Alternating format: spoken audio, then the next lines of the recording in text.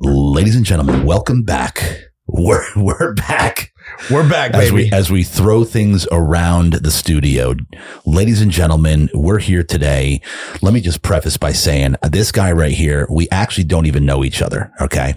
So you guys are going to watch us get to know each other on film, on audio today. Carlos Kramer, the Roaring Lion, an incredible world-renowned MMA ring announcer, introduced me, and this guy Jason Stewart is in the house, ladies and gentlemen. Jason, say hello to the fans. How you guys doing? That's funny how we got here and we were like, wait, we don't know each other, because I get texts from people for different things, and I just showed up and I assumed we probably met somewhere, and then you were like, how did we get connected? I was like, I have no idea, and then it came down to Carlos Kramer. What I did, it's so funny because in our introduction happened no more than 3 weeks ago. Really? It was that recent. But did you say earlier that you had asked him for an intro like a long time ago? A few months ago. Can you? And then he finally finally, here's the intro. Yeah. And so he shows up and he's out back, and I'm letting him into the studio, and he's like, I'm like, who connected us? I actually forgot. Yeah. And you're like, you know what? I don't know. I had no idea. You just said, show up. Can you make it this time? And I'm like, I'll be there. So CEO and founder of Epic Fighting, Epic Exoticz, right? And your real estate organization is Stewart Estates. Stewart Estates. So this guy, entrepreneurship, family man, incredible guy. I've actually been following you for years. Really? On Instagram. Oh, that's cool. Yeah. And so that's you didn't know I do upside down stuff on skateboards? I didn't see How did you not know that? So he's famous apparently, which I just learned from my videographer, Andy, Cruz Productions in the house, ladies and gentlemen. He's like, you didn't know, so he shows up and Andy's like, I've known Jason for 10 years. Yeah. So, and he goes, you don't know that he's famous for handstands on skateboards, like riding around on a skateboard in a handstand. It's so funny how that became my thing. So it was during COVID, and Juliana Miller, who's now a famous fighter, won the Ultimate Fighter show. Yeah. And her and I have known each other for a really long time. She fought for Epic. She was the Epic fighting champ. And she just said, hey, let's set a day to just like hang out, because every time I hang out with you, I have a ton of fun. I was like, cool. What do you want to do? I had just gotten my first skateboard at like 40. Like I knew how to ride them. Like I would ride people's. I found one when I was a kid and I had it until someone stole it, whatever. But, and so here I am, like just gotten a skateboard, and she's like, yeah, I'll bring one too, blah, blah, blah. And, or maybe she was riding one of mine at this point. Like, I got a free one from a friend. I was like kind of sponsored. And so, we went and hung out all day having fun. And she showed me her little like handstand attempt. And, she went like 5 or 10 feet. And I was like, oh, that's cool. And I tried it. I did like almost as good as she did. And I was like, that's not bad for my first try. And I can't do like a static handstand. Like I can't just go up into a handstand. And so I can like kind of like walk on my hands for a while, but like the actual skills, I've never been trained. Right. And I was like, that was fun. And then when I kind of fell, I was like, well, that's not that scary. And so 2 weeks later, I had it down. Like I had it like really, really good. And everyone's like, can you do that again? Can I take a picture of that? Can I get a video of that? And now I'm like one of the best in the world at handstands on skateboards. And so, but how does that at 40 years old, because at 40, we start thinking about falling, hurting ourselves. I don't. Clearly, because you're like, oh yeah, it's not a big deal if you fall. I'm like, yeah, it is. Here's the thing. I'm more worried about falling on a skateboard on my feet than my hands. And here's why. If I fall off of my feet and my feet slide out from under me, my head's going from 6 foot and a few inches, the height of the skateboard, down to the ground, and I could hit my elbow, But when I'm upside down, my head's literally like 8 inches from the ground. And so when you fall, it's not far enough to really like hit your head hard. I think we could argue that actually.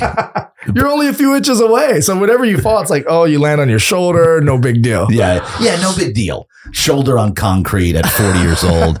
Not a big deal. Yeah, that sounds really good. Whatever you need to tell yourself, Jay. I remember one time my dad was riding this cool little scooter thing where you could like pump the back and make it go. And her sister was there at my house, and she's like, don't do that. You got to be careful. You got to be careful. We're too old. Like we get hurt. We don't.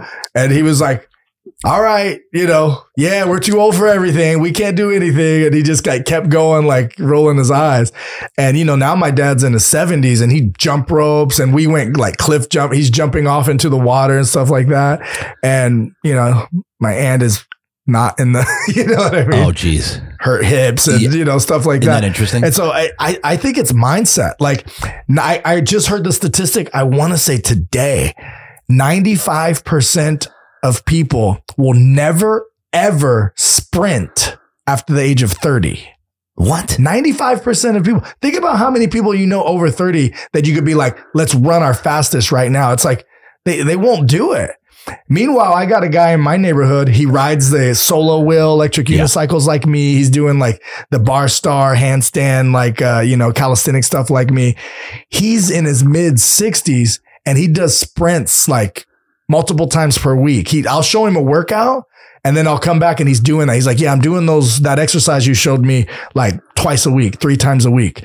And it's like, he's not aging. This guy's not like, we're neck and neck when we sprint. You know what I mean? He's pissed off that I beat him. I'm like, I'm pissed off you're keeping up with me, And this goes along with, Jay, is limitations, self-imposed limitations and the programming of our society. Absolutely. This is what you're talking about. Oh, yeah. You can't do this. Past 30, you can't do that. 40, forget it, right? And it works the other way too. Like, must be nice. Money doesn't grow on trees and all this stuff. Like, okay, then you'll never have a Lamborghini or you'll never have that house you want or you'll never take that vacation you want because you're limiting it here. Yeah. That's all you're doing. It's like there's people not as smart as you. Like, it's not that I have better genetics. It's just I keep moving. Yeah. That's it. Here's one of my favorite stories is, so I was a fitness trainer. I bought my first 2 properties as a fitness trainer. I was like, I was into my senior project was on fitness training. I knew everything about it. So my senior project in high school, you're like 17. Yeah. I became a fitness trainer at 21 or at 20. I bought my first house at 21, bought my second at 24. Number 1, I still hold the record for Bally Total Fitness for the most training sold in a month, So I learned that to be a good trainer, I had to learn sales. I had to learn follow-up, people skills, customer service, and all this stuff. But one of my favorite stories is when I was first starting as a trainer, I kept taking, and I got really good at kind of looking at people and being like, that guy's about 10%. This dude's ripped. This dude's like 6. This girl's about, 30%. We got to get her down to a 20, whatever. And so there was this guy. He was in his 60s, like mid-late 60s, and he was pretty fit. And we had an electric one where you had to put their age in and then you took the pinches. Yep. And based on the pinches, it would tell you what their body fat was. And I was like, went to my fitness manager and I was like, this isn't right. I'm looking at the guy and he's not 22% body fat. This guy's like 12%, 14%. This guy's in shape. And I asked him, how often do you work out? He's like, and then he's telling me all the stuff he does. I do hiking. I do this. I do that. And I go back to my fitness manager. My fitness manager's like, how long has he been consistently working out? I go back and ask him. He said 21. He's like, I've stayed active. Like every day is active for me since 21. I've never taken like 2 months off of working out. He's in his 60s since he's 21.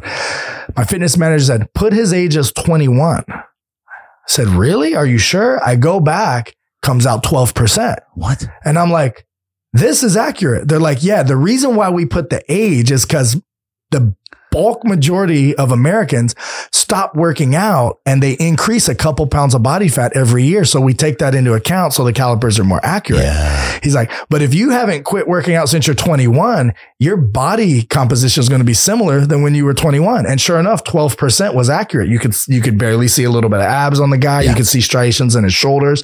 And I was like, I'll never stop working out. Yeah. That's the message. Like, listen, the bottom line is we are, as humans, we're meant to move. Absolutely. We are meant to move, but our society, and I don't think we're going to get on one of these this quick, but let's keep going. The society that we're in, our programming is, programming us to be sick, fat, uninformed. Right? That's all we're programmed. Yeah. Sick, fat, and uninformed. Yeah. Easily brainwashed. Easily. And no one's trusting their gut anymore. It's like their gut's telling like, this doesn't feel right. This doesn't feel right. But they're giving me this information. So I'm going to react off of that. Yeah. You know, your brain will be wrong a lot. Your heart will lie to you, but your gut never will. Correct. Your gut is right on point, but we forgot because it's kind of woo woo. Yeah. You know, there's not enough science behind it. Right. It's kind of interesting. But if you read the book Outliers, there's tons of science behind it. There's a whole thing about the gut. So they did this experiment where they would take these playing cards, and certain playing cards you would lose money. You had to put your own money to play. Certain playing cards you would lose money, and certain of the cards you would gain money. I don't know if it was like the spades you would lose and the hearts you would gain. Whatever it was, within like 13 cards, and they have you hooked up on a thing that could tell how much you're fidgeting in your seat. It could tell your blood pressure, your heart rate, and how much sweat's coming out of your palm. So they have all this stuff that can like predict how nervous you're getting, how anxious you're getting. And they said that they noticed anxiety and nervousness within 13 cards of when the card came out where you were going to lose money. So your gut was already telling you like, oh shit. Yeah. But it took like 80 cards or something crazy before you actually figured it out. Oh, if it's an odd black card or whatever it was, I lose money. But your gut was telling you like way quicker than your logical brain. And that's how it works. It also talks about how this guy who worked in a museum, they found this ancient artifact that was like, 5,000 years old or 3,000 years old, and they found it under the water. And they were like, this is a huge, thing, and it's worth, so much money. And the guy who worked at the museums just said, it didn't feel right. Couldn't figure it out. Didn't feel right. Later on, they did more tests and they realized it was a hoax. Someone had put it there like 30 years before and tried to make it seem like it was like, thought like an ancient Greek relic or whatever it was, statue or whatever. And it's like our gut will tell us things that our logical brain and even our heart, can be wrong about. And, it's like within the last week at my church, Awakened Church, this exact topic came up. Did it? About trusting your gut. Yeah. It's crazy that we got on, and we didn't plan this, guys. He and I I was showing a mattress in the show. We didn't talk. Like, I purposely don't talk with my guests ahead of time because I don't want to know anything. I want to genuinely have a real expression when you find out. Exactly. I want to hear stories for the first time. So, but dude, you're so right. And right now, especially, and more every year, our society, going back to COVID and this, that, people know something's not right here. So many people didn't follow their gut. I was like, I don't watch the news. You don't have to tell me anything about what's going on. I don't need to hear the stats. I don't need to hear who's dying and this and that. Right here is telling me BS. 100% BS. No. And then my best friend Ali came to me. He's like, no, you don't watch the news. I'm watching this. Look, here's the thing. I got my parents in a house. I don't contact them. Yeah. I drop food off at their door. I disinfect the whole bag and everything. And I tell them they can't get it for X amount of hours until the virus can die and this and that. And he was like scared. Yeah. And he's a logical, reasonable dude. He was just scared. I was like, it's because you're watching the news, bro. You're not following your gut. Right. And then like 6 months later, he's like, bro, you're right. He's like, they found out they're using the same footage in the New York as they are in Italy. And this is all a lie. It's just like, bro. And it's like, everybody's mad at each other. Everyone's like, all this hostility. You went surfing. You're a bad person. You're taking a walk on the beach. You're a bad person. It's like, for one, logic. Yeah. Like, if you can't trust your gut, just put together some logic. Like, how does any of it make sense? But if you would have trusted your gut, you would have known right away. Like, why? So why are people not trusted? Have people never trusted their gut? Why all of a sudden is it like people are going against what their gut feeling is? I think we have to relearn it. When you're a kid, Yeah. Animals know. Right. Animals will go right up to people and like them or not like them, or you know what I mean? Instinct. Like, yeah, it's our innate, like, we've evolved to like every animal has it, but, you're put in a school system, learn these, this is what you're supposed to do. You're not following the rules. You are reward, punishment. Yeah. And then you get back to like, this is a relearn. You have to relearn like a common sense thing. Yeah. Yeah. Like common sense is not that common. Yeah. I told my son today as he went to school, cause he's just like, he has to have like 2 or 3 people following him around the school. He's a very special case, like the most special case that the school has ever had. And as he was in hyper aggressive, hyper impulsive, hyper excited. Yeah. they were like, well, can you get him diagnosed for ADHD? And then the principal was like, this is so beyond ADHD that it wouldn't matter. Like so he has all of these different, he's allowed to take breaks. He's allowed to, go out into the playground and get his energy out and all this stuff. And he was crying yesterday because, so far they've just been like, good day. Today was a good day. And they're comparing it to last year. Yeah. And I told him yesterday, I was like, your good day is not the same as the average kid's good day. Your good day is good for you. But if you sit in a class all day without 2 bodyguards following you around, it's not a good day. Like you're disrupting the class. The teacher can't teach, whatever, you're talking to someone. And so, it's who you want to compare yourself to. Yeah. And so, he has this new thing where he has to get 24 marks as perfect. And, passing is like 16 or something like that. Yeah. And he got barely the 16. And the day before that, he got 15. And I was like, look, go for progress, go for 17. I was like, listen, they're judging you on stuff that you think they shouldn't be judging you on stuff. They're saying that certain things you're not doing well that you think you should be. It's like, it's your opinion against all of them. All of them aren't wrong. But here's what you got to understand. You're going to be more successful than all of them. Yeah. They know it. They've mentioned it to me. You have sales skills, negotiation skills, people skills. You build rapport with 5-year-olds and 95-year-olds like that. Like you have all the skills. And he's 10 right now? Yeah. I was like, you have all the skills that's going to make you successful.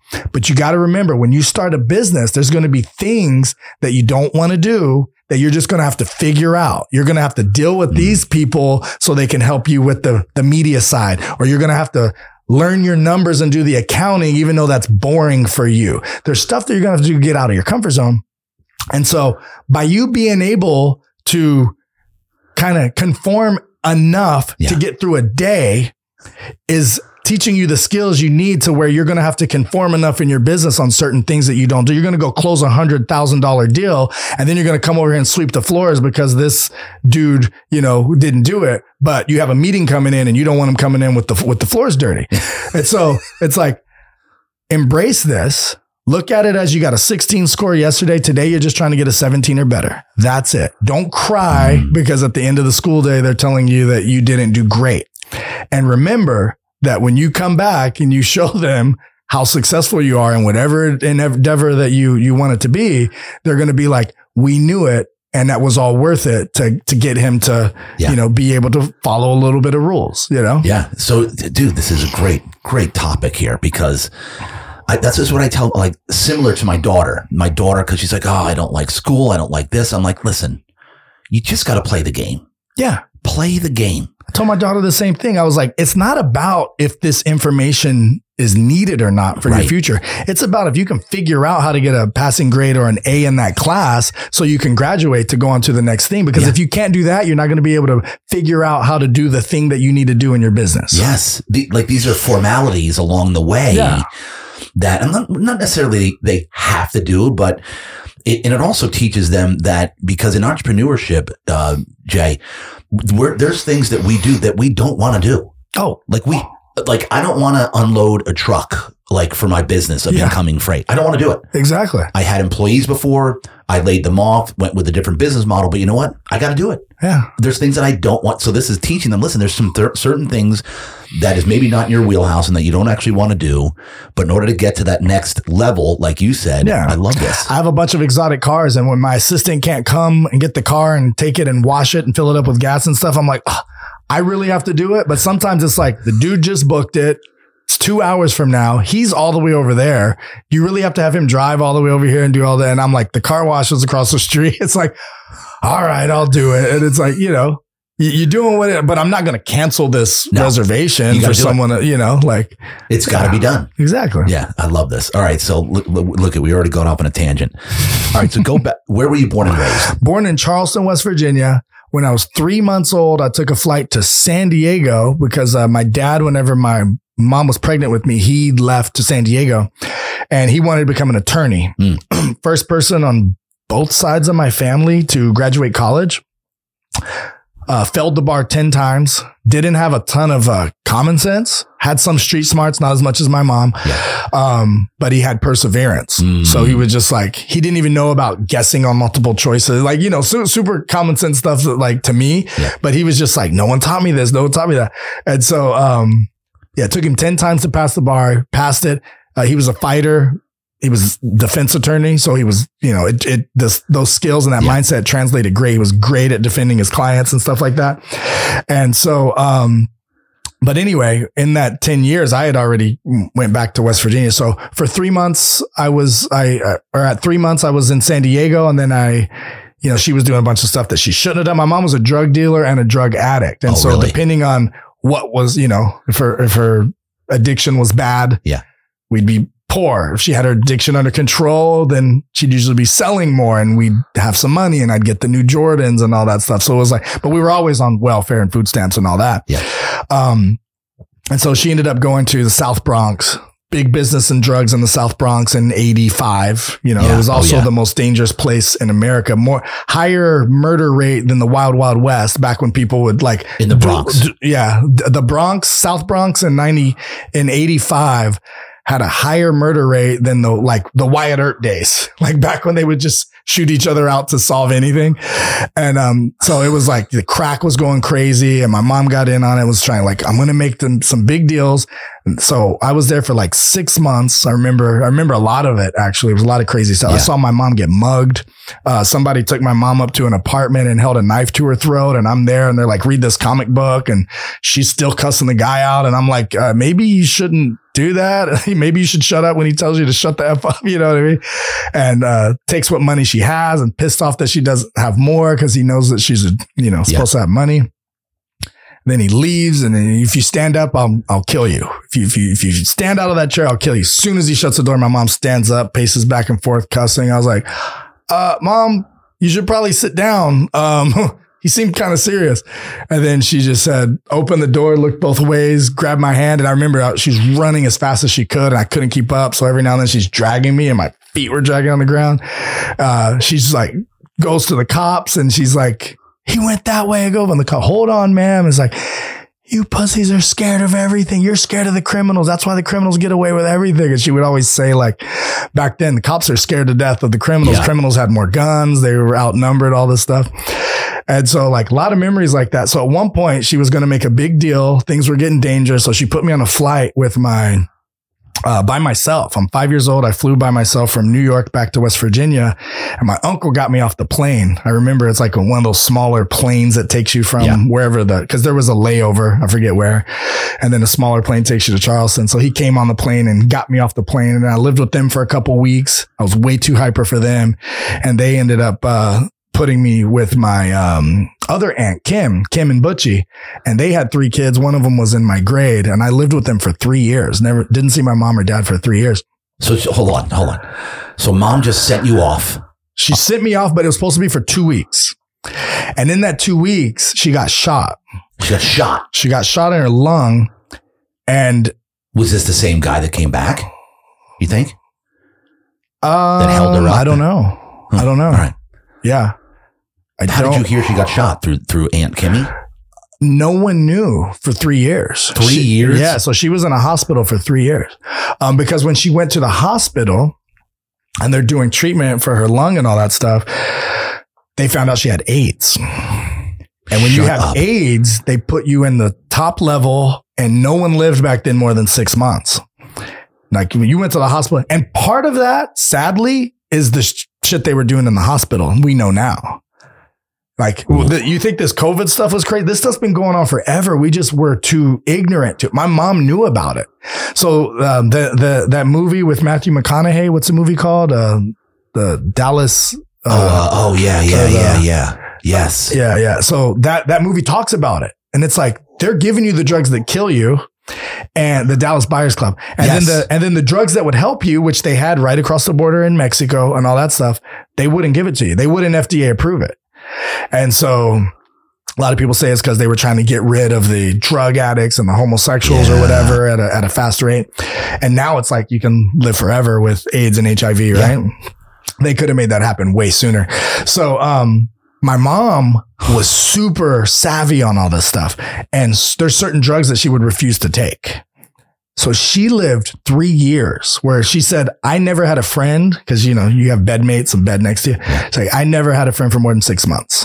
Like I knew no one on that level ever lived more than 6 months.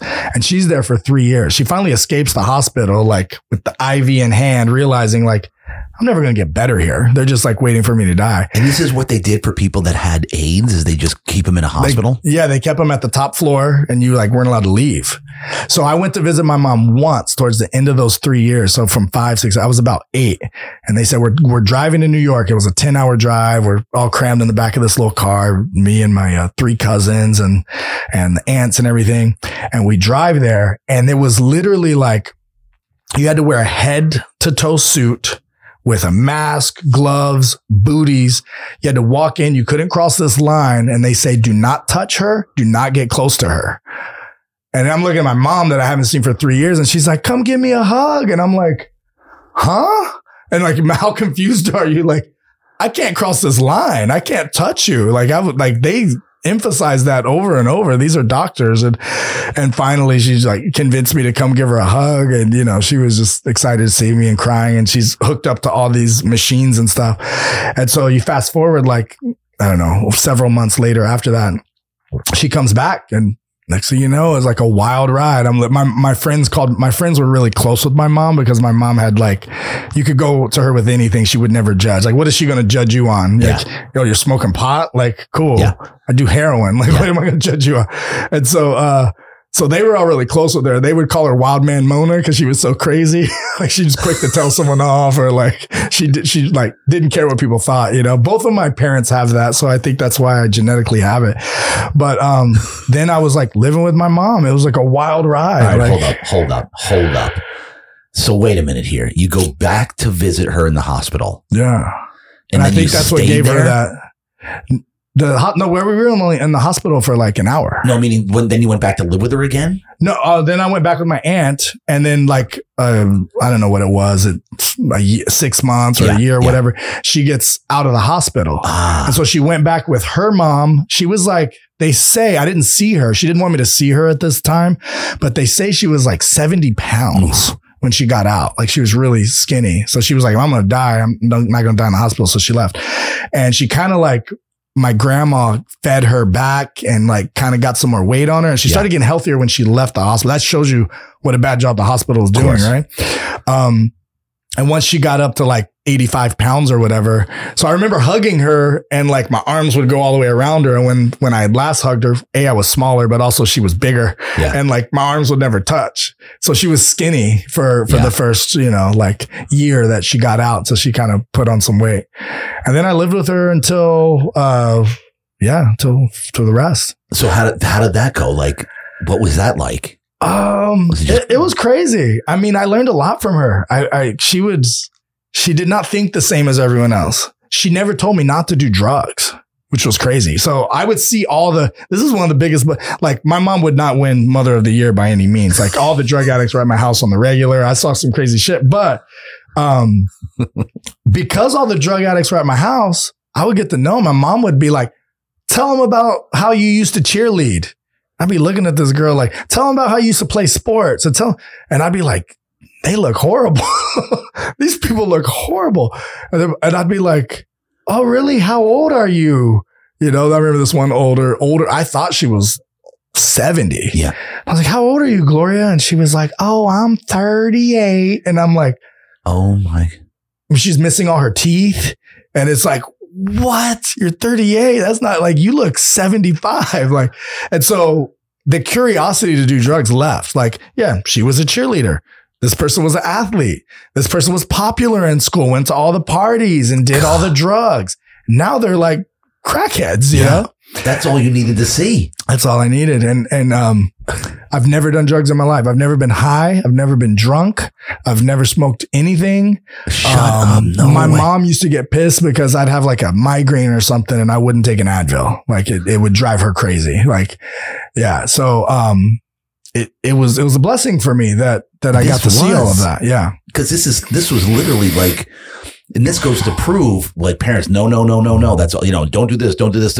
She actually did the opposite, didn't tell you no, but you saw the physical results of somebody. She said, weed, everything you're hearing at your DARE programs at school, bullshit.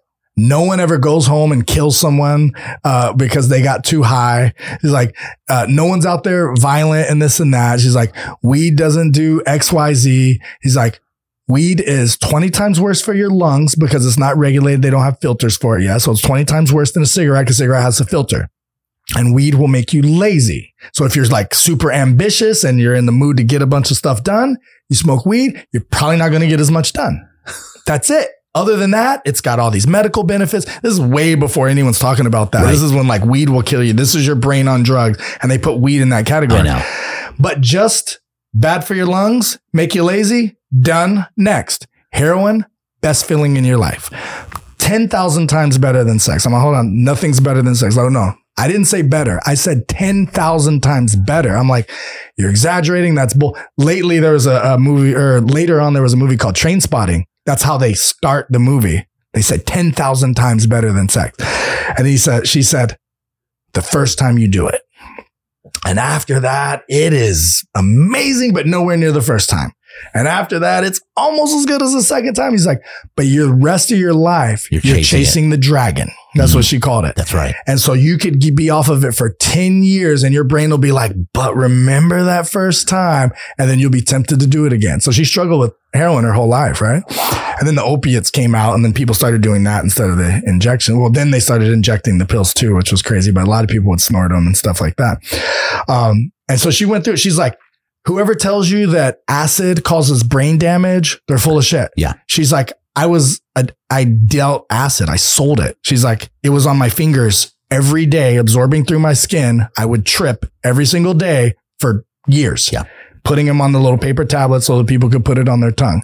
And she was like, you're not going to go clinically insane, this and that. And I was like, really? Because acid is the one they're talking about, like, fries your brain, this and that. So she would just tell me all these pros and cons about all the drugs. And to this day, I'm curious about mushrooms and psychedelics, but at the same time, I'm like, I only want to take stuff if it's going to enhance me. I'm like, right. I don't need it to party. I can dance and party like 100% sober. Like I'm good on that. I can be the life of the party. I'd rather, do the backflip off the yacht while everyone else is too drunk to do that type of stuff. But if it can create more neural connections and make my brain work better without having side effects, I'm curious. I've just never done it. Like I don't want to mess anything up either, but wow, what a story this is already. This is crazy. This is fun. This is all right. So hold on. Now you're about, I don't even know, 10 years old. Where are you at with mom now?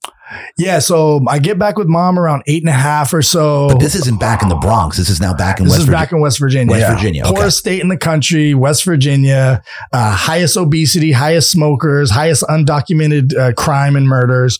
West Virginia. To this day. Yeah. It's anytime there's a drug addiction. So the people from New York, they make money by going to places like West Virginia, where they have like the high concentration of addicts. So there's a lot of people from New York that came and kind of moved to Charleston. They were like the home base for there. And then they would go back and forth to the New York people to get the drugs. But, so whenever there's an Oxycontin epidemic, if you look, there's tons of documentaries on it. The Oxycontin epidemic documentary, it started in West Virginia. The new heroin epidemic, which is like kind of the latest one, heroin's making a comeback. Is it really? West Virginia, back when it was really bad before in the 80s. Early 90s, West Virginia, the oxycodone epidemic. West Virginia created the harshest laws in the whole country. It was like 50 years if you got caught with Oxycontin, because it was such an epidemic there. 50 years in prison if you get caught with Oxycontin. It was like some crazy, ridiculous amount. Didn't help at all. Because the Oxycontin epidemic. So the drug epidemic is always worse there first. In West Virginia. Yeah. West Virginia. So I'm growing up in Charleston, West Virginia, and I moved to this new place, and it's like, we're in the hood. We're on the east side of Charleston, kind of by the Capitol. It's so funny because we were the first state to have a gold-plated Capitol, but like all around the Capitol was just slums, like the poorest people in the world. And so I'm in that neighborhood. and like kids out there playing with jump ropes. And then these girls like hit me with a jump rope, and I'm like, it hurt. My fingers hurting. Like it hit me in the hand, and I'm like, I'm trying not to cry. I'm like, oh, don't show weakness. And they were like, go ahead, cry. Like you little, I'm like, oh, and I walk in the house, and my mom kind of saw me, and she's like, I got to get this kid in martial arts. Like, so that's what started my martial arts thing. My first day on the bus, some little kid who was like, I must have been in third grade, and this kid was probably like kindergarten or first grade, but he was like this hard kid from the neighborhood, and he just walks up and just slaps the shit out of me, and I'm looking at him like, I can't hit this kid. He's smaller than me, and everyone's like egging him on, and I'm like, that's my first day on the bus, and this dude's just slapping the shit out of me, and I'm like smiling and kind of laughing at him, and I was like looking around like, because he's friends with the bigger kids. So I'm like, if I do something, these kids are going to jump in. And I was like, thank goodness my mom got me into martial arts. Like, because later on it was like, it helped a lot with just confidence. Yeah. And then when shit went down, I knew some moves. But what was the first one she got you into? Taekwondo. That's what my son's in. Yeah. Taekwondo. Yeah. Taekwondo. And then Aikido helped a lot. Like I learned a few throws too in Taekwondo, which helped. I remember a fight that I got in. I did like a headlock hip toss throw to the ground, and then those kids that I fought 3 kids. They ended up becoming close friends.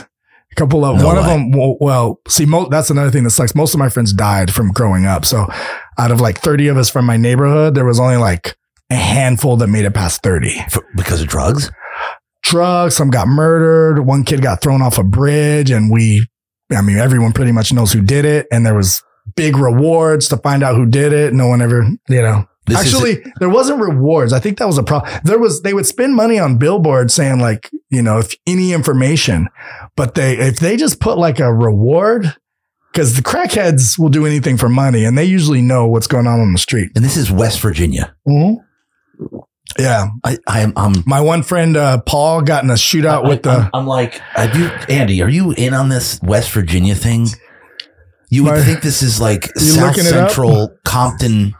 What do you see on there? Most people don't make it out of the neighborhood alive. West Virginia. Yeah. So, I had one friend that had drugs in his car, and the cops went to pull him over. It turns into a high-speed chase. And then he's like, I'd rather die to go to jail. And so he gets out of the car with guns, and he just starts shooting at the cops back and forth. And the cops are like, well, we have no choice to kill this kid. And he was such a cool kid too. Wow. So this was like a regular occurrence that. Yeah, I left at 14. So, I had like it sucked because to this day, whenever I see a 304 number pop up on my phone, or if I see one of my aunts calling, I already know someone died. And I have to kind of like, okay, am I ready for this call? Like, breathe. Who's with me? Who needs to see my reaction when I find out who dies? And 90% of the time, it's like, remember your cousin Eddie, or, remember your best friend Chad that you guys spent the night at each other's house every day. Like, it's like, your friend Jeremy, who, is like, these are kids where we like, especially like me and my poor friends, because like there was a point, it's funny. The poor neighborhood you live in, the more embarrassing it is to be poor. You know what I mean? Yeah. Like if you go to a rich school and you get free lunch, no one cares. Our school, 60% of the kids got free lunch, and more got reduced lunch, and kids literally would sell drugs so they wouldn't have to say free lunch. Shut up. They would sell drugs so they could pay for their lunch because it was that embarrassing. You had to have the new Jordans, the new pumps, the new Shaqs. You had to have name brand clothes. It's like everyone's here is poor, but it's just like it's more embarrassing for some reason. That's it's like weird. Yeah. And so but at one point I remember my friend Jeremy was like, he had figured out that I was on welfare, government cheese sandwiches, government bread, all that. He saw around the kitchen, you know what I mean? And then at one point, I never forget this, because you would just deny it. Now, I bought that off of someone. No, the poor, because what poor people do is they'll get the stuff and sell it. Or like if you have food stamps, you sell food stamps 50 cents on the dollar. Yeah. So my mom used to make us go in with a food stamp, and there's every half a mile, there's a liquor store. And me and my friends would go in and buy a 5-cent piece of gum, get 95 cents back for the food stamp, and then go again to the next store, 3 or 4 of us all go buy a 5-cent piece of gum, 10 cent, whatever. You get to keep it. That was the thing. You get to keep the Jolly Rancher that's 5 cents or whatever. So we do that for 3 or 4, bars in a row. It was basically like 7-Elevens and Go-Marts. Yeah. So every half a mile, there was a 7-Eleven or a Go-Mart. And then she would take that money and put gas in the car. And so if you had food stamps, you were like, oh, I bought that off of someone 50 cents on dollar because it's smart because I want to buy food. You know what I mean? Because, there was a trade always going on between food stamps. But my friend Jeremy was like, hey, Jay, them government grilled cheese sandwiches is good as shit, ain't they? And I was like, I'm not going to lie, they're good. And that broke the ice where we both had that realization where it's like, I know that we're both on it. Like, we're cool. And we started just like making jokes about it after that, And what is the government cheese sandwich? Because I remember hearing comedians. It would be like a block of cheese. Yeah, they give you like a block. So you go in and you get like, there were certain like foods and stuff that they would just kind of give you. Like bread, grilled cheese, or a block of cheese. It was just like a solid block of like yellow cheese, I guess, like cheddar. Yeah. You would get milk. You would get the milk. You could pick any type of milk, whole, reduced, or skim. What else would you get? Butter. You get butter. So all of like the essentials or whatever, what they considered essentials. So my Hallmark meal, like the best thing that my mom could cook, like she was treating me like it was like a celebration, was fried bologna. And so you put hot sauce and ketchup with bologna in a pan and you fry it. And then you put it on some white bread and that was it. And like fried bologna was like, that was our like lobster. Yeah. You know what I mean? That was living large. Yeah. Wow. But yeah, I mean, I remember when I was young here in because I lived here for 5 years. People don't realize, like, I grew up in West Virginia from 5 on. I went to kindergarten on to high school, and then I came here for high school. But the first 5 years, I was in San Diego, and my mom got arrested a few times. I saw my mom get arrested, and she's like telling off the cops. And then they take her to the police station, and I'm sitting there, and they were fingerprinting me. I don't remember why, for fun or whatever, trying to keep me like occupied. My mom's like walking back and forth in this room and it's glass. So I can see her. She can't see me, I guess is how it goes. Yeah. And then someone would walk in and you can hear from the outside. And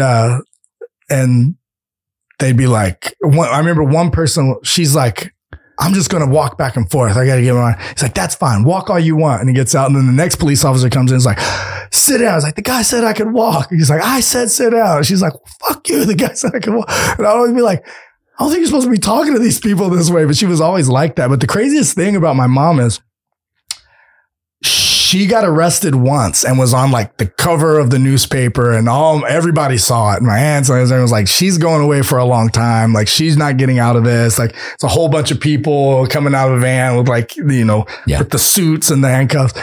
And she got out. And then, she told me later, she's like, I've done so much crooked shit in my life. I have never once got caught for anything that I did, but I've gotten arrested so many times for some shit I didn't do. And she got out of it every time. Oh my gosh. So yeah, she never spent like a lot of time in jail. All right. So high school. And so you never did drugs. You never dealt drugs. No, I mean, I did some things when I was younger, which I don't know what the statute of limitations is on that probably, hustles and stuff that was probably over the line. I think it's 5 years. And is it 5 years? I'm not going to. This has come up a lot on the podcast. But let's just say like statutes. Yeah. But here's something I learned. Early on. So I did certain things that, I was always in hustle mode. Right. And then you fast forward, like I'm 18 years old. I find out my first baby's coming and it's like hustle mode and there's no safety nets for me, like mom don't have money. Where was dad at this point? Dad doesn't have money. Dad was out here in San Diego. Yeah. Dad right? was here in San Diego. Yeah. He was here in San Diego. So I lived with my dad, from 14 to 16. So I got 2 years with my dad. Okay. I lived with my dad for 2 years. Me and my dad are still tight. My mom ended up passing away at 54, but she was supposed to die when she was 20 something. Right. So like she lived way longer than she was supposed to. Matter of fact, she lived so long that people would fly in to study her to realize, to try to figure out how she was still living. And then you looked at her charts, everyone's like, there's no way this person could be living. Her liver swollen, drug-induced diabetes, HIV since this time. And it was just like, all this crazy stuff. And then they'd look at her. She'd walk in the room like, hey, what's up, guys? I remember going to these rooms and there'd be like 8 doctors, like flying in from all over. Her main doctor, I'll think of his name. I think he lives here in La Jolla. And they would just be like, and she'd just walk in. She's not on an oxygen tank. She's not on a wheelchair or a walker. She'd just be like, hey guys, I want to take my granddaughter shopping after this. So I only have so much time. Let's go. And they're just like, this is the girl, those charts we looked at? This makes no sense.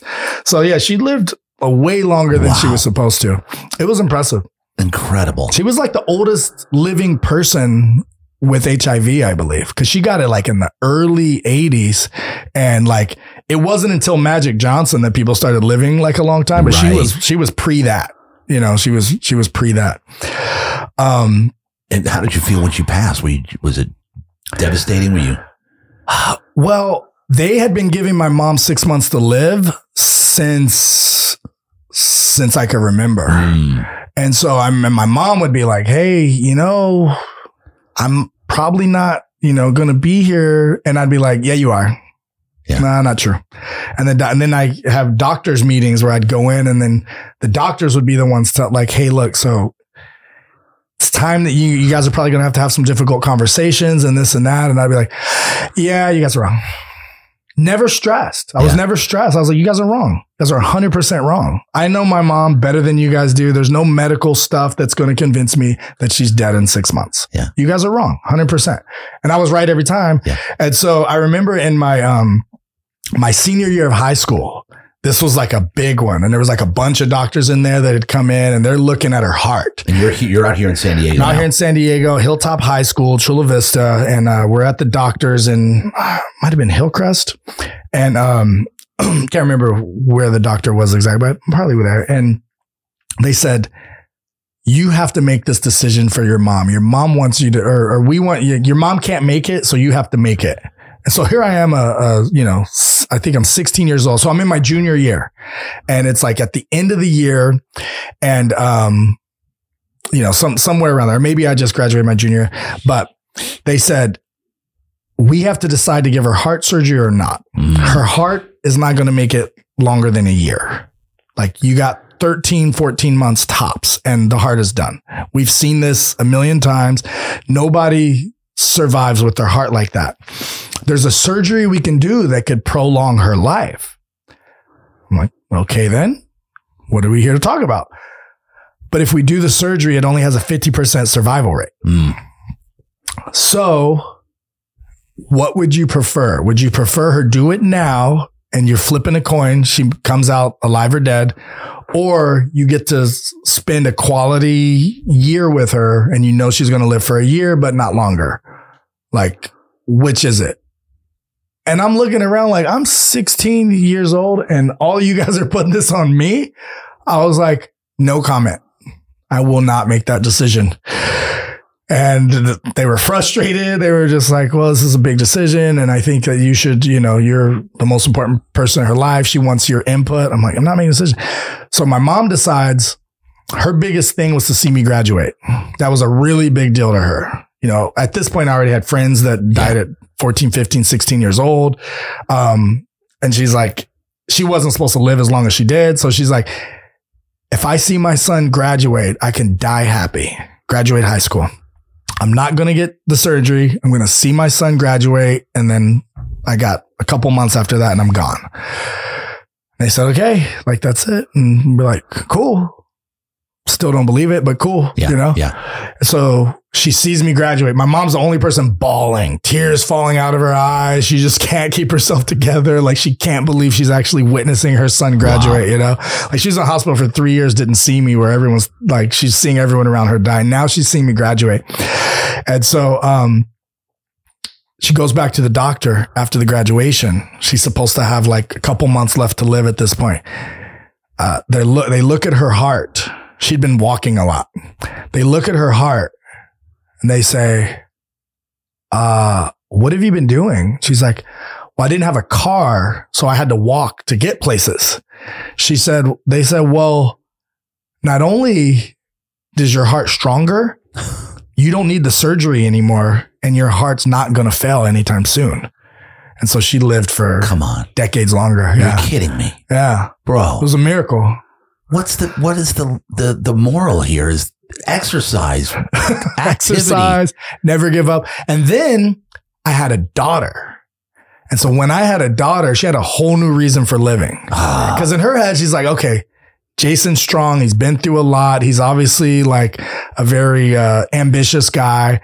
He's already trying to buy a house at 18. So I tried to buy a house when I was 18 before I had my baby. And I went in there and they were like, and I had money saved up. I was always saving money, right? I had $10,000 saved up at 18 years old from bussing tables. They said, you have enough for a down payment if you didn't have this one thing on your credit. I was like, I didn't even know I had credit. What do I have? They said 1988, West Virginia Mountain Water Company. 88, I was 8 years old. I go see my mom. I was like, did you put the water in my name when I was a kid? She's like, yeah. I was like, you're literally the reason I can't buy a house. I would be buying a condo right now for $80,000, putting the down payment. She's like, well, you were complaining when you would take a warm bath. Are you kidding me? She came back at me like, what do you want? You want to have no water growing up? You was drinking them tall glasses of water. You weren't complaining then. I was like, oh man. So I had to wait till I was 21 till that fell off my credit. And then I bought my first property. Oh my gosh, bro. Dude, how crazy is that? Where all it took was being active. Yeah. Because the heart's a muscle. Heart's a muscle. And it's funny how they didn't say that. They didn't. Right. How interesting. They just said your heart's not going to make it. Just this crazy expensive surgery that they make a lot of money on. Mm-hmm. Not, oh, by the way, just walk and exercise your heart. And that actually might do it. The muscles got so strong. And the reason why the surgery was a 50-50 chance is because they have to stitch the heart. And because the muscle wasn't thick enough at that time, it probably wasn't, the stitches would rip through. Right. Right. But now it's so strong that not only would you survive the surgery if you had it, you don't even need it. You don't even need it. Yeah, it was crazy. Crazy. All right, keep going. So after high school, fast forward, when entrepreneurship, give me your journey from there. So my first, let me see, I think my first entrepreneurship little business, it was called Jay's Supplement Slinging Network. Oh, gosh. I made the flyers and everything. I had a little computer. I made the flyers. I had a list of all my products. So I would try to find discounts at different supplement shops and stuff like this. Maybe I took some things, bring it back to the company. Maybe I took some things I shouldn't have. And I had my trunk filled with everything from insures to protein powders to ginseng. I would go to cause they would sell ginseng at like GNC and stuff like that. It was really popular back then. There was all this science that had shown that it increased in endurance and libido and all this stuff. And so it'd be like $20, $30 at GNC. I went to the dollar store. They had them at the dollar store. I loaded up on them. I was slinging them things for $15 a pop that I bought for $1. And like my general manager would buy it at the restaurant I worked in, stuff like that. And so I would go to the college kids. I'm in college at this point. And I would just pop the trunk. I'm like, what do you need? I'd have like those big protein bars with like 50 grams of protein. Like, dude, that'll get me through my next class. That's the calories I need, And so people would come to me for supplements. So that was my thing. So I was working 3 jobs, right? Let me think what jobs I had. I was delivering chicken for KFC. I was a chicken hauler. I was a bus boy and a server at the old spaghetti factory. And I worked at 24 Hour Fitness Is this in San Diego? As a fitness trainer. Yeah. Okay. So the KFC is in Chula Vista. The old spaghetti factory is downtown, still there. I remember that. And the 24 Hour Fitness is still there. It's the one in South Chula Vista was the one I worked at the time. And then I sold supplements out of the trunk of my car, and I had a newborn baby, and I was in school full time. So you want to talk about that's why today people are like, you're so busy and this is that. I'm like, it's relative. It's relative. I don't think of myself as busy right now. Like, even though I got multiple businesses and family and all this stuff going on, like nothing can top that schedule back then. Like, and to make things worse, you'd finally get home and go to bed and be like, okay, I got 5 hours. I might be able to survive tomorrow's, classes and school and all this stuff with 5 hours. I might. Right. And then I would work out too hard too. I'd have like 30 minutes in the gym and I'd go crazy too. I'd be way too sore. So I had like acne. I was skinny. It was just like, I was not doing well to my body. Yeah. And then little Jasmine would wake up, finally starting to doze off. She'd wake up in the middle of the night crying. One time she woke up screaming and I was like, it's 2 a.m. I have a class. I have to be there at 6. I was like, it was like a lab that started super early. I hated it. Most classes start at 8. And so we got to go to the hospital. So we're in the emergency room at the hospital waiting. And I'm just looking like, it's an hour less sleep I'm going to get. It's an hour less sleep. When it finally got time to go, I had taken like maybe a nap. And I remember I'm just like dozing off in the lab. And I was thinking like, this isn't fair. This isn't fair. I can't sleep. And the little bit of time I have to sleep because I got a baby waking up. I have to work all these jobs to make enough money to pay for everything that I'm trying to do. Like, it's not fair. And then I thought like, people all around the world do this every day. Yeah. People have babies all the time and don't get to sleep. It's like, life isn't fair. Find a way or make a way. Suck it up. And it was like this big life lesson, this epiphany. Like, no one's going to be like, oh, your teacher's not going to be like, oh, you were up so late with a baby. Why'd you have a baby at 19? That's your fault. That's your problem, know, deal with it. And it's not like it was that much easier when I had my next baby 8 years later. You know what I mean? I was less stressed because I knew how to take care of a baby, less stressed during the pregnancy. And then when I had my next son, it was like waking up in the middle of the night. Like that's what you do when you have babies. So speaking of which, my first baby, we just announced, if you guys check my Instagram, Jason O. Stewart, big post, she's having a baby. No my way. Baby's having a baby. Come on. Yeah. Oh my God. You're going to be a grandpa? Papa J. Everyone's Papa laughing at me J. on my post because like, don't call me grand nothing. On the video, I was like, I don't want to hear no grandpa, granddad, the gramps, none of that. Call me Papa J because her little brother, so my baby's mom has a new baby with her new man. We all get along really great and the baby loves me and he calls me Papa J. And so I was like, let's just keep the Papa J thing going. You know what I mean? So, but dude, to come to that epiphany, as you said, talk about that a little bit. Cause I think it's what people need to hear right now. Cause we're at a point again in our society, our system, our program where it's rough right now. Like people are going some rough times right now. People are thinking like their stuff's worse than others. And you said it, dude, suck it up. What is it? Find a way, make a way. Find a way and make a way. Like talk about that for a second. Like what that mentality of it needs to be talked about more because life is freaking hard. Yeah. It's hard. 100%. Especially if you're going after it. If you're going after above average lifestyle but because our system programs us to be, again, sick, fat, broke. Mm-hmm. They want us there. Yeah. So they can control us. Yeah, absolutely. So if you want to break the matrix. Yeah. Yeah. I mean, excuses are results. I have a young assistant that helps me out with my businesses and it's like, I'm trying to kind of like mold him to be prepared. And it's like, he was really good at school. So he really sucked at the entrepreneur stuff because at school, you get away with it. Put it here, do ABC, blah, blah, blah. In real life, it's like, this is a task. I want you to do it. Go figure it out. And so he'll come back and be like, so-and-so didn't give me the photos, doing this. And then he'll send a request for a milestone payment. So can you pay me a milestone leading up to this event? I was like, what milestone? What have you accomplished? Well, I reached out to this many people. I was like, okay, but what did you accomplish? Is the banner up? Are the posters up? Did this get done? Did that get done? You did a lot of busy work, but nothing got done. No one rewards you for being busy. I don't care if you're on an island in freaking the Bahamas. If it's getting done, I have no problem paying you. I don't care who you paid, what virtual assistants you got to do it. If it got done, I don't care. And I don't care how much work you did or what events you missed to try to get it done. If it didn't get done, it didn't get done. And so I said, look, you can have excuses or results. You can't have both. He's like, I said, what do you want? He said, results. I said, okay. I went through his text messages one by one. I responded, excuse, excuse, excuse, excuse. Now, as far as results go, how you think we're doing on a scale of 1 to 10? He's like, really bad. 1 or 2, right? Yeah. But how on excuses, we're killing it.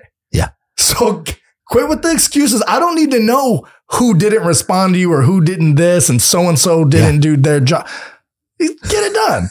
Right? Make it happen. So I Yeah. And I think my superpower has been, and some of this may have been genetics or just being raised with the mom that I had, because, you have the mom that I have, like you grow up in some situation, people are looking at you and you get kind of used to it. And my dad kind of has that same thing. He don't give a shit who's looking. He doesn't care about other people's opinions. My mom was always the same way. My mom was very against the grain.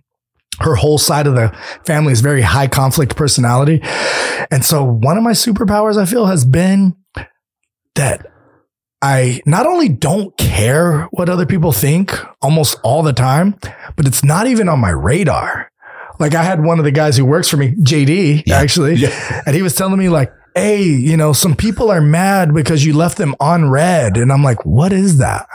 I don't even know what that means. I've heard it a few times, but I didn't know. It means that you open the message, but you didn't respond to the message.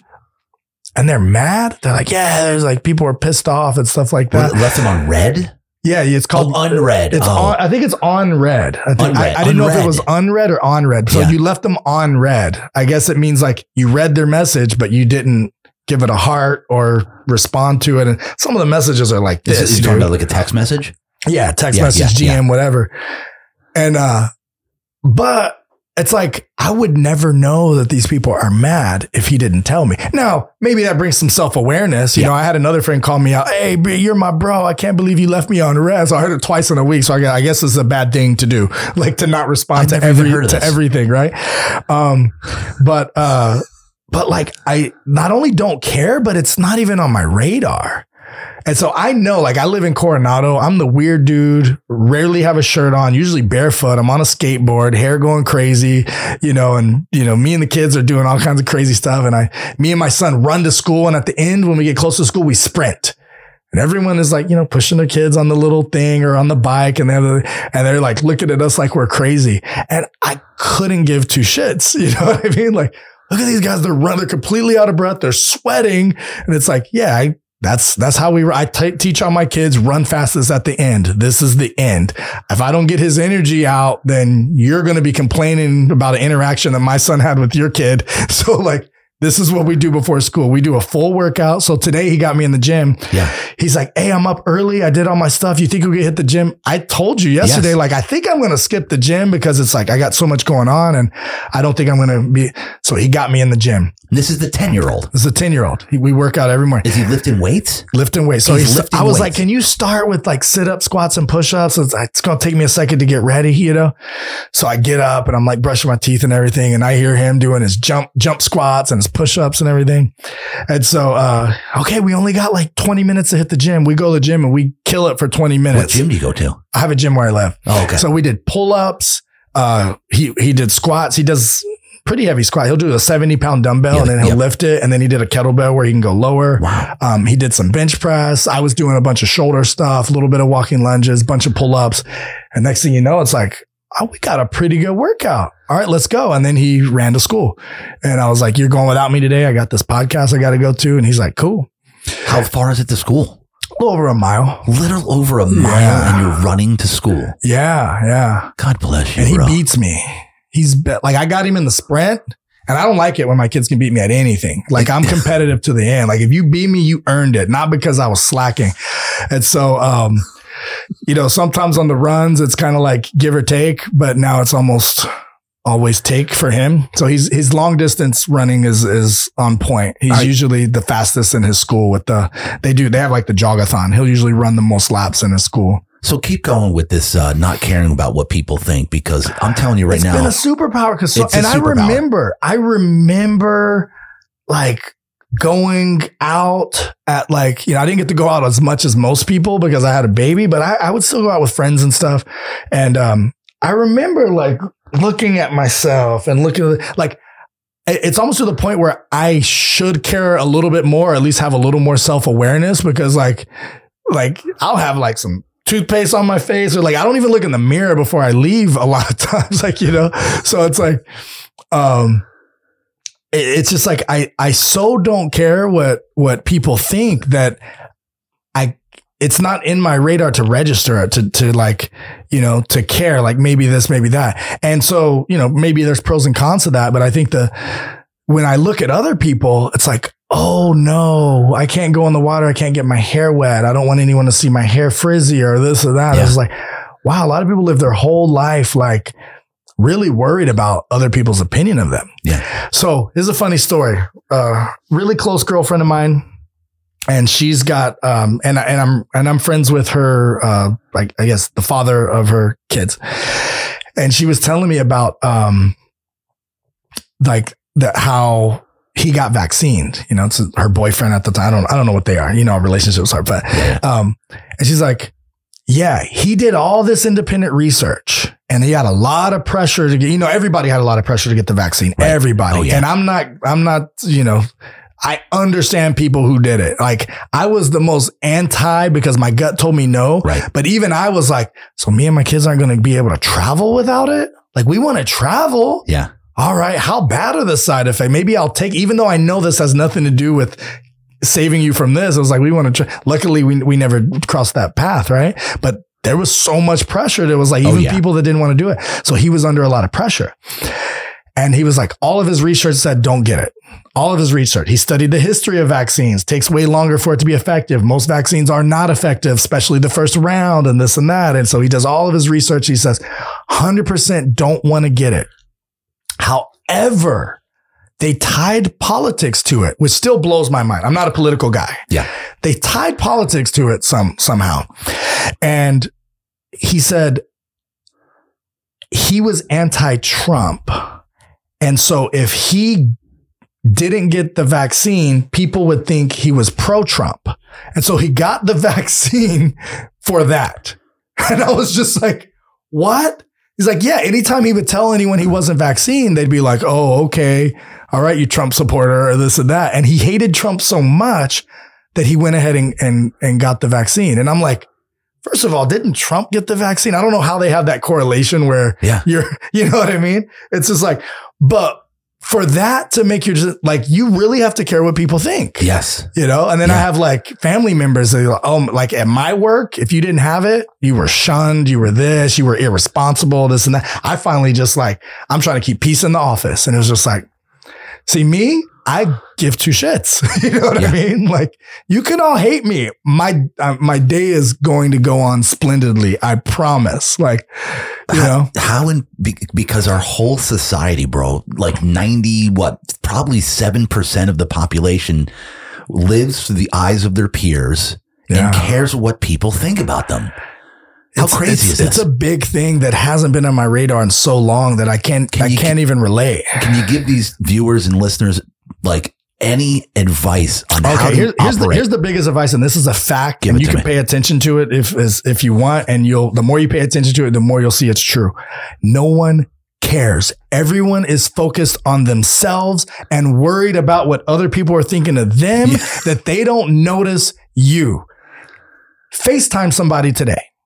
FaceTime anyone today and look where their eyes go.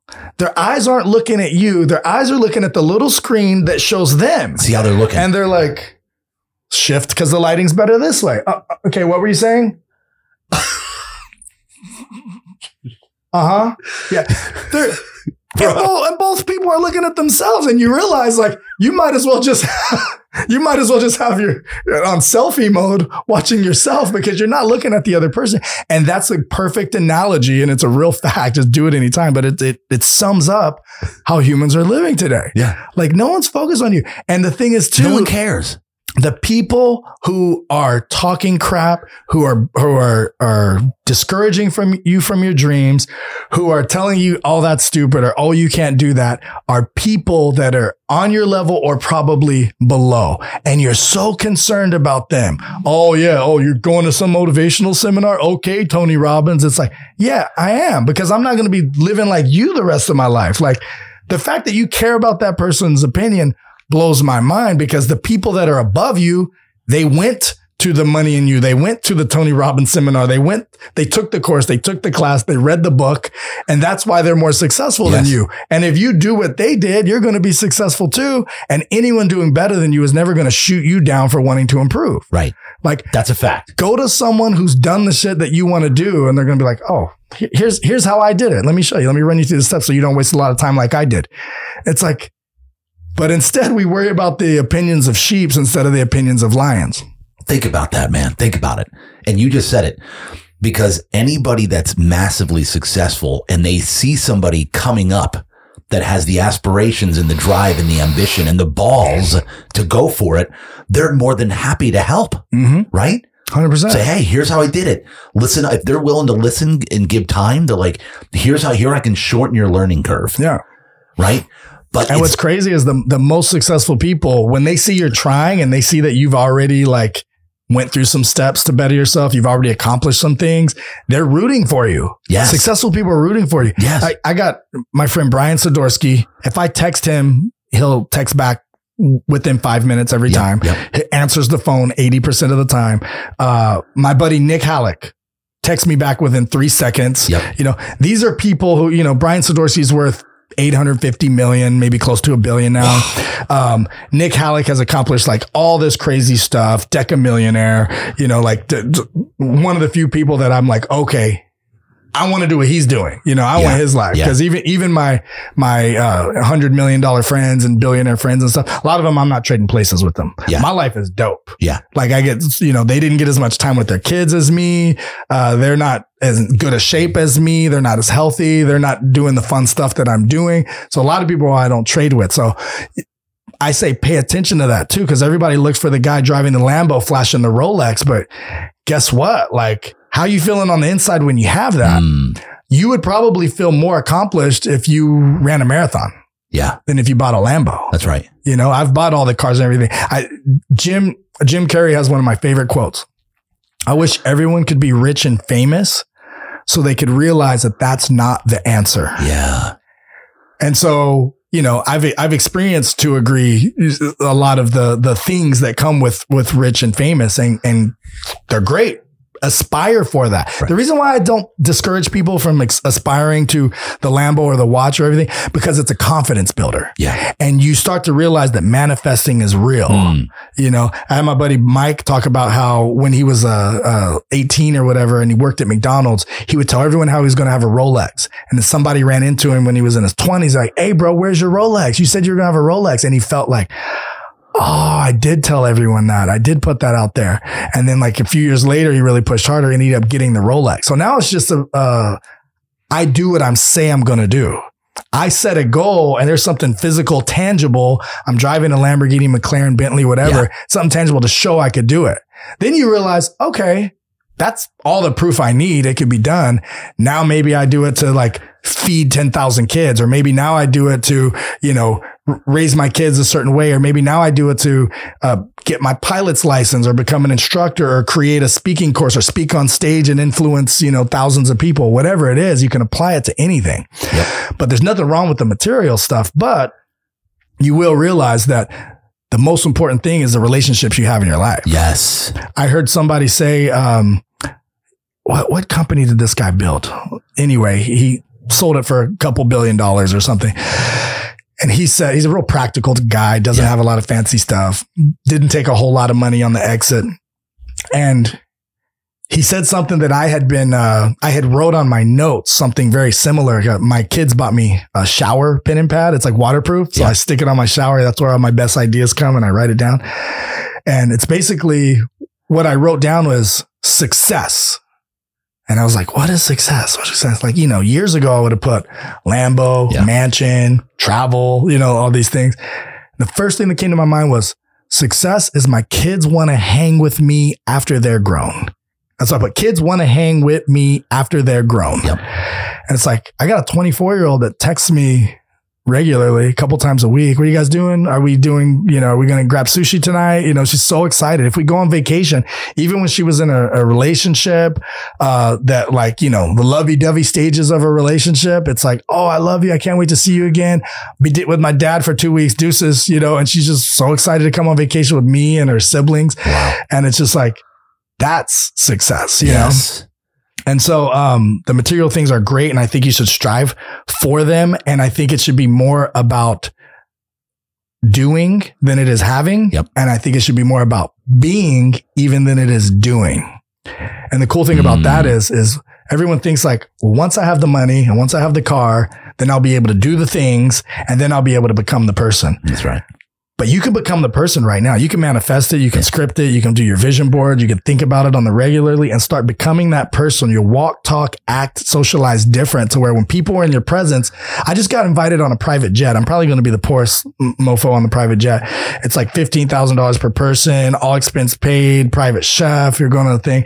But my presence there, and like, they're like, oh, well, you're friends with mutual people. And like, we can tell by your energy that you're really going to help this company. And I said, look, and they're bringing people with the intention of having everyone drop $500,000 on their company. The 500,000 is the minimum that you're allowed to invest. I was like, look, I don't want to take that seat on that jet unless you feel I can add some value in some way other than the 500,000. Because I'll tell you right now, I'm not dropping 500 grand. Like, I'm a real estate guy. I only invest in what I know. And if I got 500 grand, I'm flipping a house. I'm buying some fourplex, something like that. We get it. There's no pressure to buy. Like, you're going to add a lot of value to us. We can feel it. And it was the energy. It was the way that we vibed. And I believe him. I believe that I am going to add a lot of value in these people's lives, whether it's this company or another one. But if I would have waited until I felt comfortable, I had so much expendable money that I could drop $500,000 or $1 million on some random business that I don't know if it's going to go well or not, because I don't know anything about that space. You know, that might have taken years to get to that point. But instead, I just became that person. Became that person, and then I get the invite, became that person, and then I got the Lambo, became that person, and then I traveled and, bought the investment property and became friends with the this guy and the who's who of that. And, So what you're talking about here is the world revolves around 97% have, do, be. Yeah. What you're talking about is how it actually works to become successful. It's the opposite. Be, do, have. Be, do, have. Yeah. Who was the TED Talk? The one guy that did it? He did a whole TED Talk on this. What you're saying is become the person first. Mm-hmm. Do what that person would do. Yep. And you're automatically eventually going to have it. Yeah. Talk about keep going with the thing about bringing value to wherever you're at. I love that part. Yeah. And that's the thing too. It's like, how can I add value? How can I add value? Become a better version of yourself. And, and that's step one. Come on. Then you can add value. You become a better communicator. How much do you have to work on yourself? Like, it's everything. I tell people right now, people are like, hey, I want to invest in something. I got a little extra money. I want to invest. What do you recommend I invest in? I say, number one, yourself. What courses have you done? What books are you reading? And it doesn't necessarily take money. You could watch the YouTube videos. Right. But time or money, either forms of energy, put that energy towards yourself. Number two is your business. If you have a business, put money in that, because that has to be healthy, because that's going to fund everything else. Number three is real estate. It's tried and true. It's made more millionaires than anyone else. When everything else fails, I got some friends right now that, when COVID hit and all this other stuff hit, luckily they ended up pivoting. But what kept them alive to where they could pivot and they still had money coming in was their real estate. Yeah. I helped them buy units. I helped them buy a house here, a twoplex here, a fourplex here, a commercial building here, another fourplex here. And they got enough money coming in now to where if they didn't have big ambitions and they want to just chill and travel the world for the rest of their life, they could retire. Wow. But it didn't look like that at first. Because when they first bought it, they're only positive cash flowing a few hundred here. Next one's a bigger, fourplex. We're only positive cash flowing a few thousand. But rents always go up. Yep. Prices may go up and down. Rents don't. Rents are always going up. So if you can positive cash flow on that property, it doesn't matter if it dropped to 50% what you bought it for, you're cash flowing. Who cares? Yeah. Now they're cash flowing like 6,000 on this property, 8,000 on this property because the rents went up, turned this place to a studio, whatever. But, exactly. So one of the exercises that I have people do is the vision of the future you. And I say, write with as much descriptive detail as you can, this version of you who you look up to, who you admire. Imagine that person walking in the room and act like you don't know them. Yeah. You know what I mean? That person walks in the room and it's the you in a year or 5 years or whatever. You don't have to put a time on it. But okay. First of all, what do they look like? How are they dressed? They got some clothes. How far out do you go? How many years out? It doesn't matter. Doesn't matter. The ideal you. Because the cool thing about it is when you start, the more often you do it and the more detailed you get and the more you can really not only picture it, but feel what it feels like. How do you feel when that person comes in the room? How do you feel when he talks to you? Oh my God, he's talking to me. She's talking to me. That person made me feel special. I feel like I can do anything now after talking to that guy. Cool. That's you. And then you start becoming it faster. So the more frequently and the more clearly and the more powerful the feelings, the more real the feelings, the quicker it happens. So you could literally become that person in 6 months, where this person maybe only looks at it and reads it once a month, and it takes them 5 years to become that person. But what you'll find is a lot of your goals that you're envisioning as if they're actually happening, when you accomplish them, they become deja vu. That's right. Because you've been thinking about that for so long, and everyone else is like, wow, how did that happen? Aren't you so excited? I'm like, this happened for me a year ago. Like, this is only news to you guys. And I have some really cool examples of how that's played out in my life.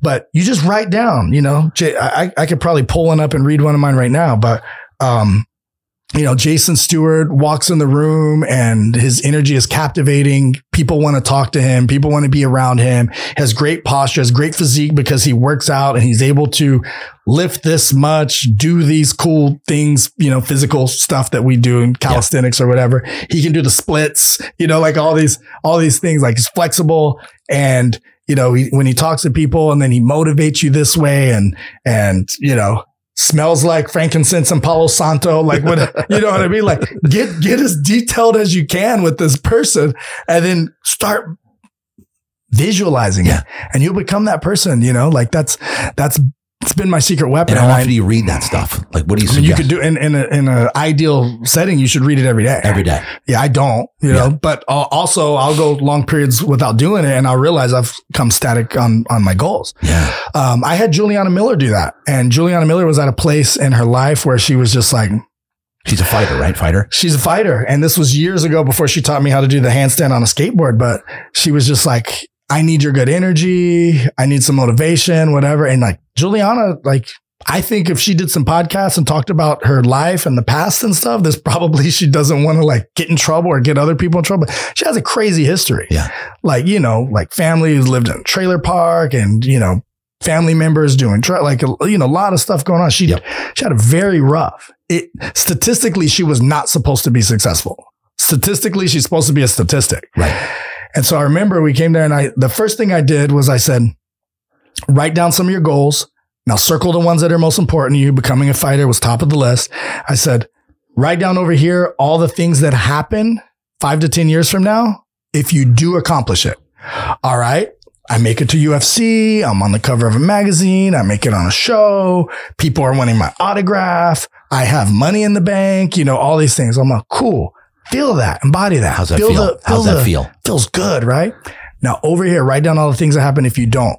I'm probably going to be on drugs. I'm probably going to be, this. I'm probably going to be that. And I was like, feel that pain. This is what most people live this life because they don't chase this. So the two things that motivate you is pleasure and pain. And the way humans are wired is we'll run from pain faster than we'll run towards pleasure.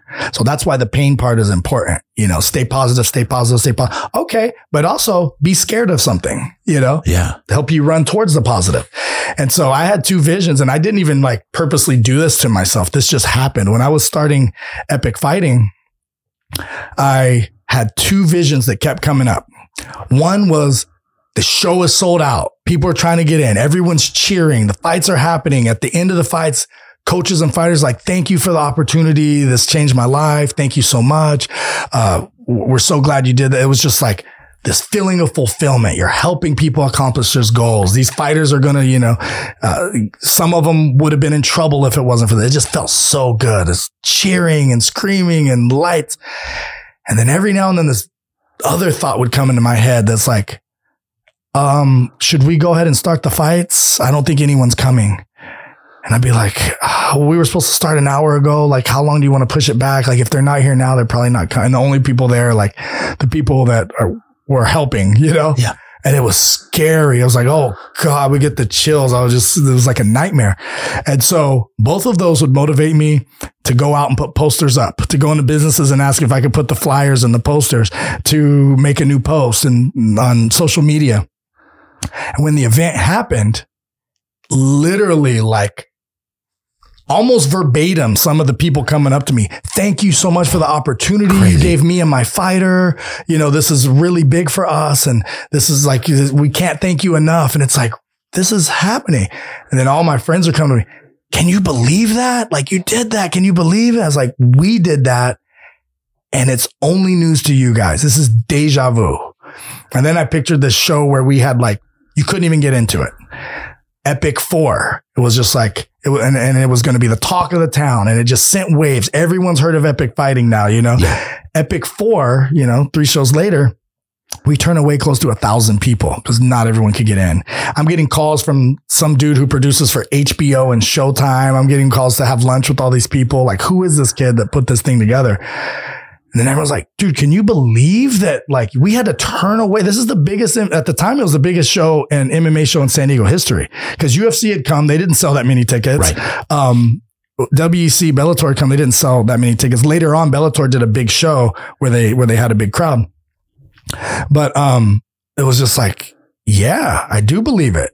This is deja vu for me. It's only news to you guys.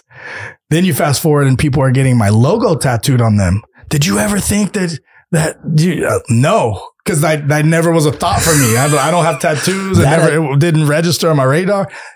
I feel the same way you guys feel about that. And now we usually have like 8 to 10 people get an Epic logo tattoo at every event that we have.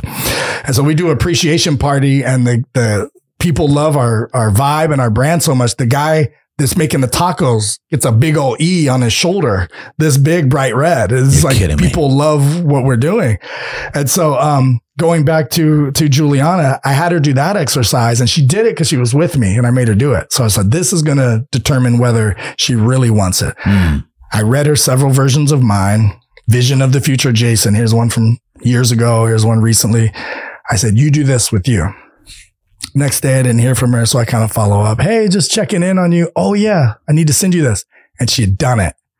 And she wrote this vision of the future her. And once she did that, I knew it. I knew she was going to do well. And the thing is like, that's just a stepping stone. Yeah. It's where your life goes, where your life, when your reticular activator system, like the law of attraction, whatever you want to call it, whenever that is dialed in on what you're trying to do, other things happen that you never thought that was a stepping stone you needed. She went to an emotional intelligence course after that. She started reading books and listening to certain types of podcasts and certain types of videos after that. Different than the type of stuff that she was putting into her brain before. That emotional intelligence course did wonders to propel her to the next thing. And then she did something else and did something else. And then her training is different. She's, and then next thing you know, she's the ultimate fighter. Wow. How important is it? You've said this a few times. Putting yourself in the moment so you have that feeling as though it's right now. I call this a lot to my friends, like, well, I don't need a nice car. I'm like, nice car. It's not about that. It's about the state of being that you feel when you're in that car. Mm-hmm. That makes you money. Mm-hmm. That makes you confident. Yep. How important is the state of being that you feel? Super important. Right? Super important. So like I told you, I'm usually in like shorts and like no shoes and shit. But I found out that like, okay, every now and then, if I want to make some content, I want to meet some certain people, I'll dress up a little bit nicer because it'll kind of change and people remember, like, cause I used to wear a suit every single day. Yeah. And I would admire the guy that wasn't stuck in the office. So I'm an extremist. So I went from like, I don't need windows. I lock myself in this office 10 hours a day, to the other extreme. They're like, I forgot how to get to the office. I haven't been there in a year. You know what I mean? Yeah. Like I literally went to one extreme to another. And so, but it's super huge. So when you don't have any clothes on, when you're in like some swimming trunks barefoot, then what's making you feel good? Well, your mindset and thinking about the things you want to accomplish. Also your body, I'm getting outside more, you're getting more sun, you're working out more, you're staying healthier, you're putting better stuff into your body. And so all of these little evidence of success, the more evidence of success you have, the more your confidence. All confidence is people get, Jason, you're so confident. Like, how do you get, I want to be confident. I want to be more confident like you. I want to have like your aura, like you just walk in a room and you're like, you own the place. And I've had that since a pretty young age. Yeah. And I said, stop lying to yourself. All you got to do is be honest with yourself. I'm going to work out Monday. No, you're not. I'm going to lose 20 pounds. No, you're not. Little thing in the back of your brain. No, you're not. Instead say, I'm going to take a walk tomorrow. Check. I did what I was going to say. All right, I'm going to do it again the next day. Check. A week later, I'm going to jog at least half of this walk. Check. Those little checks where you're actually doing it. Yeah. instead of having a huge goal that you never do, I set these, and it's okay to fall short of your goals. You know, aim for the moon, you land amongst the stars, however that saying goes. But with me, it was like, you know, and then certain things happen too that boost your confidence that you didn't even say you were going to do it. You didn't even plan on doing it. Like I had a series of things that happened at a young age. I was like, oh, wow, cool. I remember when I wrestled, I wasn't good at wrestling for the wrestling team because most of those kids in West Virginia had wrestled since before, right? So I wrestled in 7th grade and I was like, and then I did one match and this dude was like a 9th grader. I was a 7th grader and he just pinned me in front of everyone. And like, you know, all the girls liked me and there were cheerleaders there. I was like, and they were just like, oh, and I was like, I'm never doing that again. So I made an excuse to get out of every other match because like all my girlfriends are going to see me get pinned again. That's embarrassing. But I kept going to practice. You go to the summer, we used to play King of the Hill where we would all fight each other. Yeah. Now I usually had an advantage because I had Taekwondo and Aikido, but now I had wrestling. This wrestling was really effective. Oh yeah. Right. And now I'm winning King of the Hill all the time. So 8th grade, I'm not doing that again in front of those people. I come to California. My dad's like, you should play a sport. Can't play football. It's too dangerous. My dad was a boxer. He's like, you can box, you can fight, whatever you want. Football's too dangerous. And so I was like, I'll try out for the wrestling team. Next thing you know, I'm beating older people than me because these skills that I just kept going to practice and I kept doing them throughout the summer. And, you know, I just had tenacity to like not give up, which was something that I had developed at a young age. And I'm in 9th grade and I'm beating the 10th graders and the 11th graders. And I was on varsity in my freshman year because normally they go down the line and they say, this is the person for varsity. And it's all seniors and juniors. And if they say your name and you're in that weight, you could speak up and say challenge. No one ever said challenge. I was like, challenge. We went into double overtime. I beat the guy and the guy shook my hand. He was like, you're one of the toughest guys I've ever went against. And I was varsity, And then, my senior year, I ended up pinning every opponent at dual meets. And never got pinned my senior year, you know, so I got good at it after a while, but you flash back to that first match. If I wouldn't have stuck with it, it would have been horrible. Same thing with my daughter. I trained my daughter and she got really good just by me training her. So her first class, she's tapping out all these boys. And I thought you said this is her first day. I was like, well, she's only trained with me. I didn't know that doing the locks on the arms and stuff with me would transfer as well as it did to the kids. But her first tournament, she went against this juggernaut. This kid who's like, his dad's like a Navy SEAL. He can do like 20 pull-ups. Like he's crazy, you know, he leads like the adult class on the workouts because he's in better shape than them. Like he 6-pack. And this kid choked my daughter and my daughter went down just choking the crap and extending her back.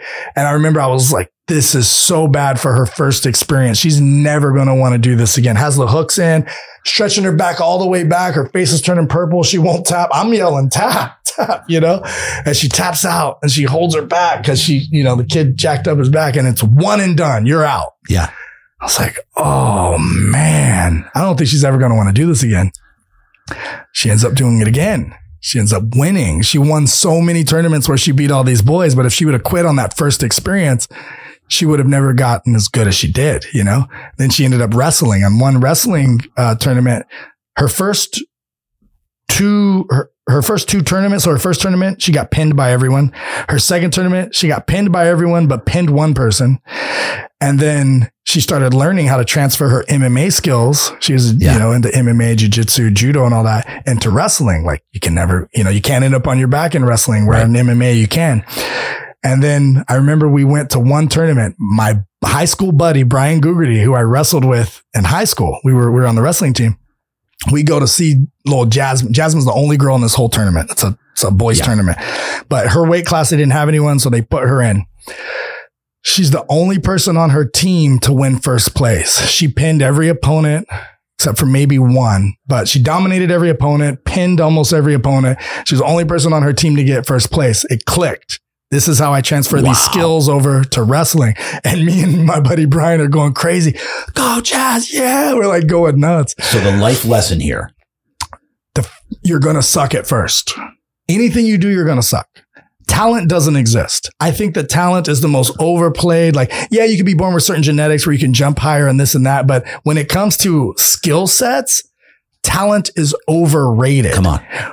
The person who wins bullfighting is the person bull riding. Like when you go to, they asked this guy once, they said, what do you do? Who do you think is going to win? Like, who's your competition? You're one of the best bull riders out here. He said, whoever rides the most bulls during the season is who wins. Period. Yeah. He's like, there's no who's the strongest, who's got the best technique. You get on the most bulls without dying throughout the preseason, you win the season. You win the tournament. You look at Kobe. Kobe's the best basketball player. He said it himself. He doesn't have the biggest hands to palm a ball. He doesn't have the highest vertical. He's not the strongest guy. He's not the tallest guy. All he did was do one extra practice. Yep. Everyone else did 1 or 2. He did 3. He said at first you don't notice any major difference. Kobe's just like us. Do that for a year. And he's got this extra 2 hours of practice every day for a year. Do that for 5 years. No one can catch up. There's not enough hours in a day for you to ever catch up to the amount of skills he's accumulated. And most people stop when the going gets tough or they suck. Am I right? 3 feet from gold. 3 feet from gold. Yeah. 3 feet from gold. My buddy Greg Reed wrote that book. And that's where most people stop is 3 feet from gold. Yes. The only common denominator between successful people, they figured that out in Think and Grow Rich. He interviewed all the most successful people. All right. IQ, is it education? Is it family background? Is it if you came from money? None of that mattered. All that mattered was if you were persistent enough to make it until you succeeded. That's it. You fast forward, Greg Reed becomes the modern day Napoleon Hill. He writes a book called 3 Feet from Gold. And then he writes a book called Stickability. He gets the same letter from the Napoleon Hill Foundation, which gives him access to interview the Steve Wozniaks and the Truitts, founder of Chick-fil-A and all these really successful people that he would never back then would have never get to meet. Now he meets them all the time and I get to meet him through him at his events. It's amazing. But same thing. He does all the research and comes to the same conclusion. That's why he wrote the book Stickability.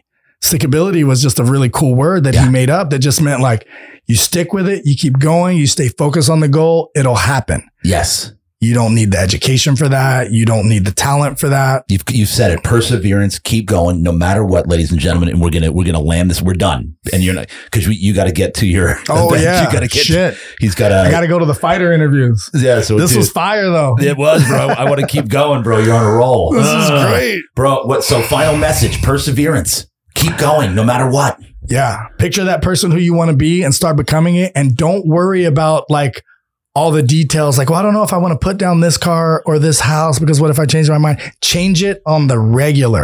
You're going to add stuff and subtract stuff all the time as you grow. There's goals that I'm going to have in 5 years that I don't even know it's a thing right now. Right. You know what I mean? Yeah. I don't even know it's a thing.